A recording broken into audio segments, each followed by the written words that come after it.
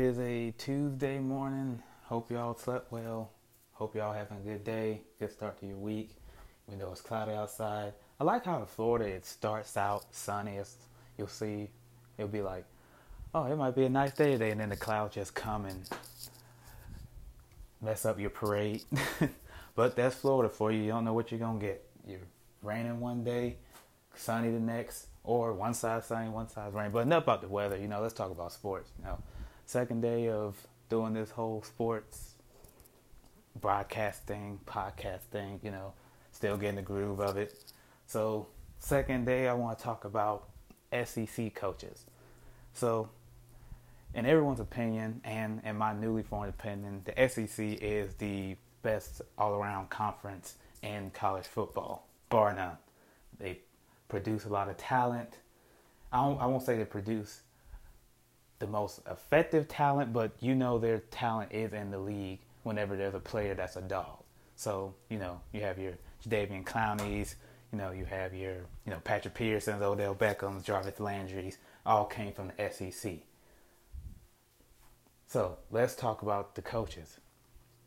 So, and we're only going to talk about these 4 or 5 particular coaches that are really relevant, because really all the other coaches are either new or haven't really done anything during their tenure at their respective colleges. No offense, but the truth hurts.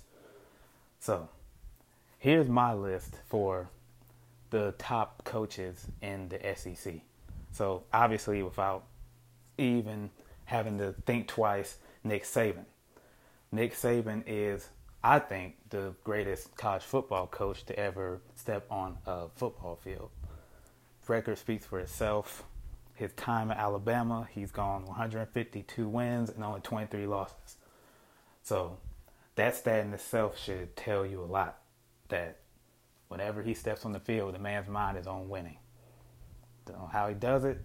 Don't know his routine. Actually, he tells us a routine, but it's still like, I'm sure many other coaches have his routine, but the talent he's able to recruit every year, the wins he's able to get, the domination, because there was a time when it was just Bama and everybody else. I would watch a Bama game, and maybe for the first half for kicks and giggles, and then by the second half, that would be my nap, because I'll be like, Bama's about to win this, no matter what. They'll find a way to win. They'll either... The Bama have had a good record of letting a team stay in the game for a little bit, make it interesting, and then as soon as you think it's going to be an interesting game, defensive touchdown, quarterback throws an 80-yard bomb touchdown, running back runs an 80-yard touchdown, something explosive happens, and the game is over as soon as it started. That's the power that Nick Saban holds in the SEC. Recently, it hasn't been the case. In a few years, they had the 2 Ole Miss fluke years. Last year, he lost to LSU and Auburn, but that happens with the game. People adjust, people sometimes catch you when you're not aware, but still, bar none, the greatest college football coach in history, in my opinion. Want to argue? You can argue with me. And what he's been able to bring to the game as well, like people wanting to set the standard. Whenever you ask a new coach his standard or who is a coach that they think is the most successful, they'll say Nick Saban. So, obviously. And a fun fact, in case anyone knows, none of his apprentices have beat him yet. He is, I think, 11-0, 12-0, 13-0. He's undefeated against his disciples that, trained under him in LSU, Michigan State, all that good stuff. So he is undefeated against that. So that's a good record in itself. So that's Nick Saban. Second on the list, Coach Ed Orgeron, who is one of my personal fave coaches just because of his love for the university, his love for LSU, his passion, the way he gets fired up. It's almost like he would be willing to suit up for his team if need be. So that's the kind of vibes I get from Coach O. And I get a sense of genuineship, because sometimes when a coach is just doing things for the camera and all that, and then the team doesn't transpire, but he actually has built a family base with the fan base and also the players. So why did I say Coach O? Well, this is his, I want to say, going into his fourth or fifth year, because he started out as an interim when LSU fired Les Miles in 2016 when they went 1-2, and then he in turn basically gave them a whole turnaround and then saved the season in a sense and had them go 6-2. So they finished off the year, I want to say 8-4, 9-4, something around those lines. It's a lot of numbers to keep up with. So if I'm wrong, please, you can hit me up and correct me, those who know me, and I can fix it the next podcast. But the record he has is 40-9. So 40 wins as a startup coach in the SEC. That's not a bad look. That's not a bad look at all. I mean, the SEC is a tough place to win, is a tough place to play. There have been many colleges that had a whole bus full load of coaches because they weren't able to win in the regard to their university thinking they should win. Your Arkansas, your Texas A&Ms, your Ole Misses, your Mississippi States. I mean, you have coaches either retire or leave or go to another coaching gig, or they get fired, and it's usually the latter. But Coach O has built his standard, has built his winningness, has built his toughness, his stick-to-itiveness, and he has built a great program. He is building a great program for LSU. And you got to think, the way he has transpired the LSU program from what it was known for to what it is now in just a 4-year span is quite amazing itself. When you thought LSU, you thought, well, they're a good team, but they're not a great team. They'll get maybe 8 or 9 wins. And there was a time I thought LSU was cursed from ever getting a 10-win season, no matter what it was, because it was either a fluke loss in a bowl game or just plundering whenever they lost to Alabama and not winning the games they should have won because of the Bama hangover. So it was a time when I was like, I may never see LSU dang near get 10 wins again. But he changed that perspective last year. And I won't say last year. I want to say when Joe Burrow came his first season. Not Coach O's first season, but Joe Burrow's first season when they were able to get 10 wins. I knew then I was like, okay, Coach O is getting a good starter up. He's trending the right way. And then me being a personal fan of Coach O, I wanted him to be able to be successful because, like I said, I liked his vibe and everything. So Coach O, going in, winning a championship as quickly and as efficiently as he did, and being able to show that his process worked. And, the hell with all that, oh, but he had a senior quarterback, he had basically an NFL type quarterback. He had an NFL type system. Joe Brady did all this. Okay.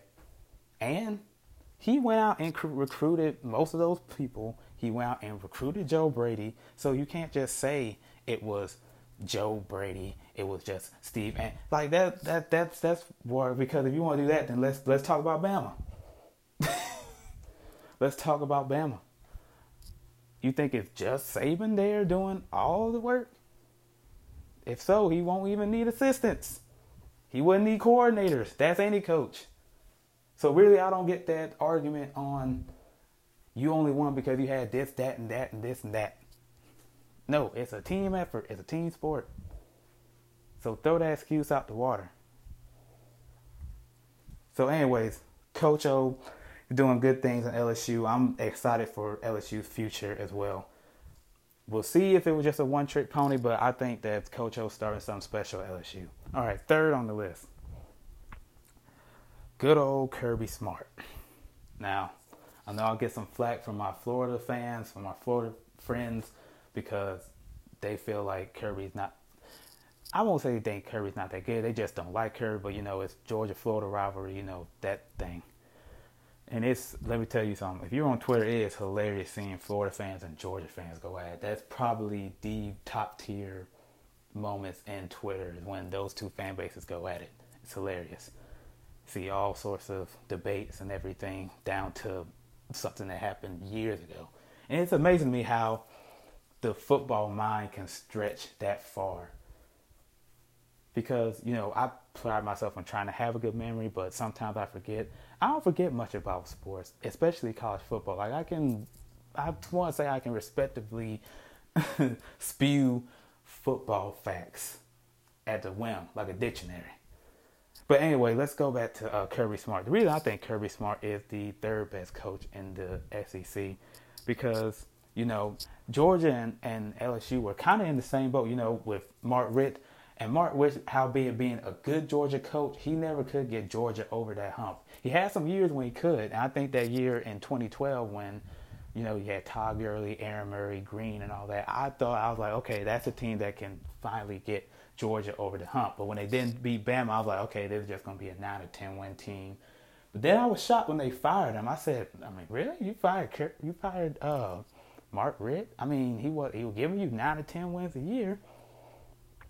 And then Kirby's first year, when he went 8-4, I was saying, so why did you even fire Mark Richt? Y'all getting the same results y'all did with Kirby Smart. And I believe they lost to Florida his first year as well. Correct me if I'm wrong. But I was basically saying you're getting the same results with Kirby that you were getting with Mark. So what's the difference here? But gradually Kirby started hitting the curveball. And his second year, that's when you was like, oh, okay, these dogs may be some dogs. So, his record in the SEC as a head coach is 44-12. Now, here's where I think, I won't say Kirby's overrated, but Kirby's overrated. Because, in my opinion, his second and third year, Georgia was, bar none, a better team to win 2 championships back to back. So, what happened? Oh, I forgot. Nick Saban happened.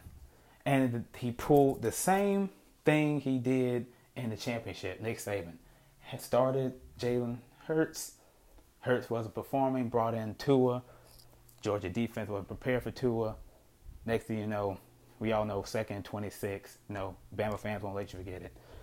Then the year after that, SEC championship game. Against who? Bama. Guess what Nick Saban does? Tua gets hurt. Tua's not playing the way that he should. They bring Jalen Hurts. Georgia defense has prepared for Jalen Hurts. Jalen Hurts wins them the game.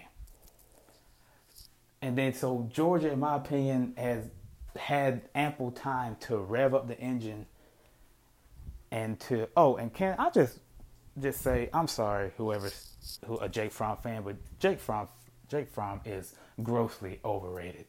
Let's just put that out in the air. He is grossly overrated. People were actually shocked when he went undrafted or whatever. But I'm like, how are you not shocked? The man is severely overrated. The only time that man really turned up was against Florida. For whatever reason, he turned into Drew Brees, Tom Brady, whatever you want to call it, whatever, Hall of Fame quarterback. He became a Hall of Famer against them. But everyone else, he's mid. He's a mid quarterback at best. He has somewhat good footwork. It feel like he's scared to throw a bomb unless the man is wide open. He don't take that many risks. A few passes, it's like I could have gone out there and thrown a duck. So I never got the love affair with Jake Fromm. I'm a Justin Fields guy.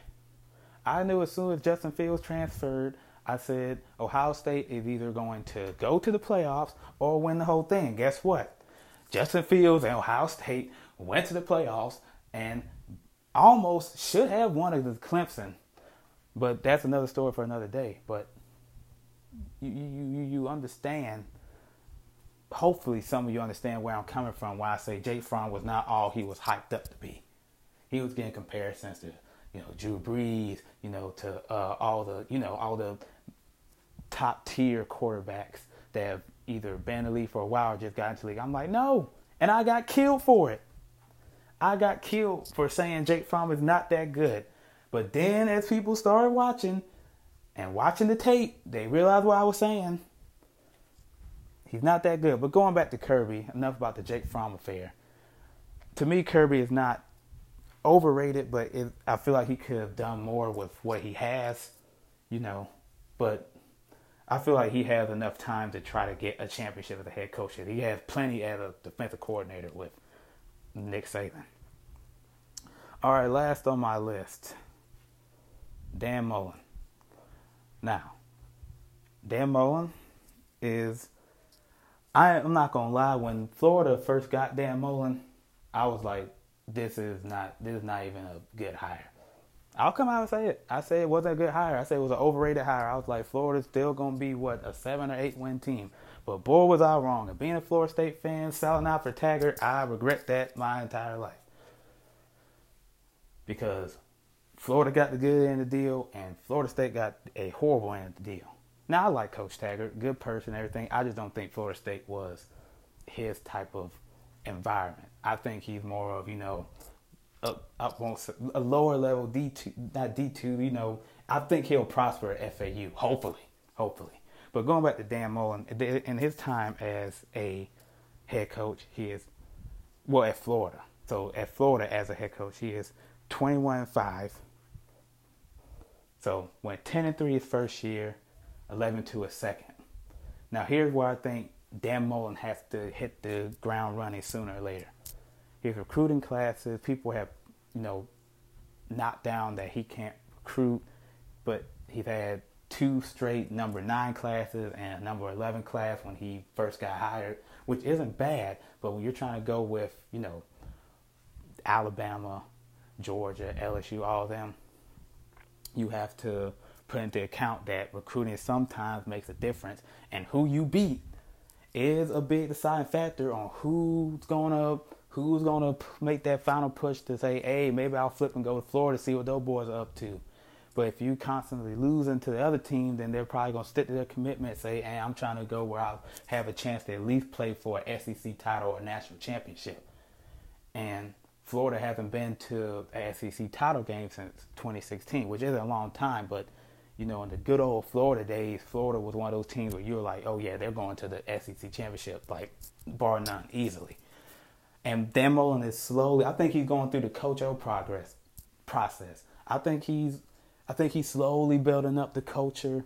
I think he's slowly building up his ways of life. I think he's slowly building up his chance to beat Georgia, because I know Florida fans are itching to beat Georgia because, like I said, that fan base is passionate and does not like Georgia at all. So I think Dan Mullen, I think this year, the year that maybe Florida will creep up and beat Georgia, because I think they have the momentum. I think they have the talent, but we'll have to see what, like my pops always says, it's not about the X's and O's, it's about the Jimmy and Joes, which basically means you can draw up a good play all you want, but it's up to the players to actually execute. But I personally think that Dan Mullen he has technically turned the program way around, because before he got there, they had a 4-8 year. So to come in there and go 21-5 your first 2 seasons, that's impressive around the board. But can he get a recruiting base that can be, top 5, that can compete with Bama? Because right now, I still think that Bama still has that edge. I still think Georgia has that edge. LSU kind of has that edge, but that LSU Florida matchup is always a toss up every year, because that's I think has become one of the best rivalries in sports, bar none. So we'll see what good old Dan is doing. Again, these are just my opinions. If you it's okay to disagree. If you want to disagree, that's no problem. If you want, personally want to talk to me about why you think my list is wrong, hey, do as you may. Not knocking any of the coaches, but just my opinion on what I think. So hope you guys have a good Tuesday. It was good talking to you. I'll see you in a few, probably tomorrow. Bye.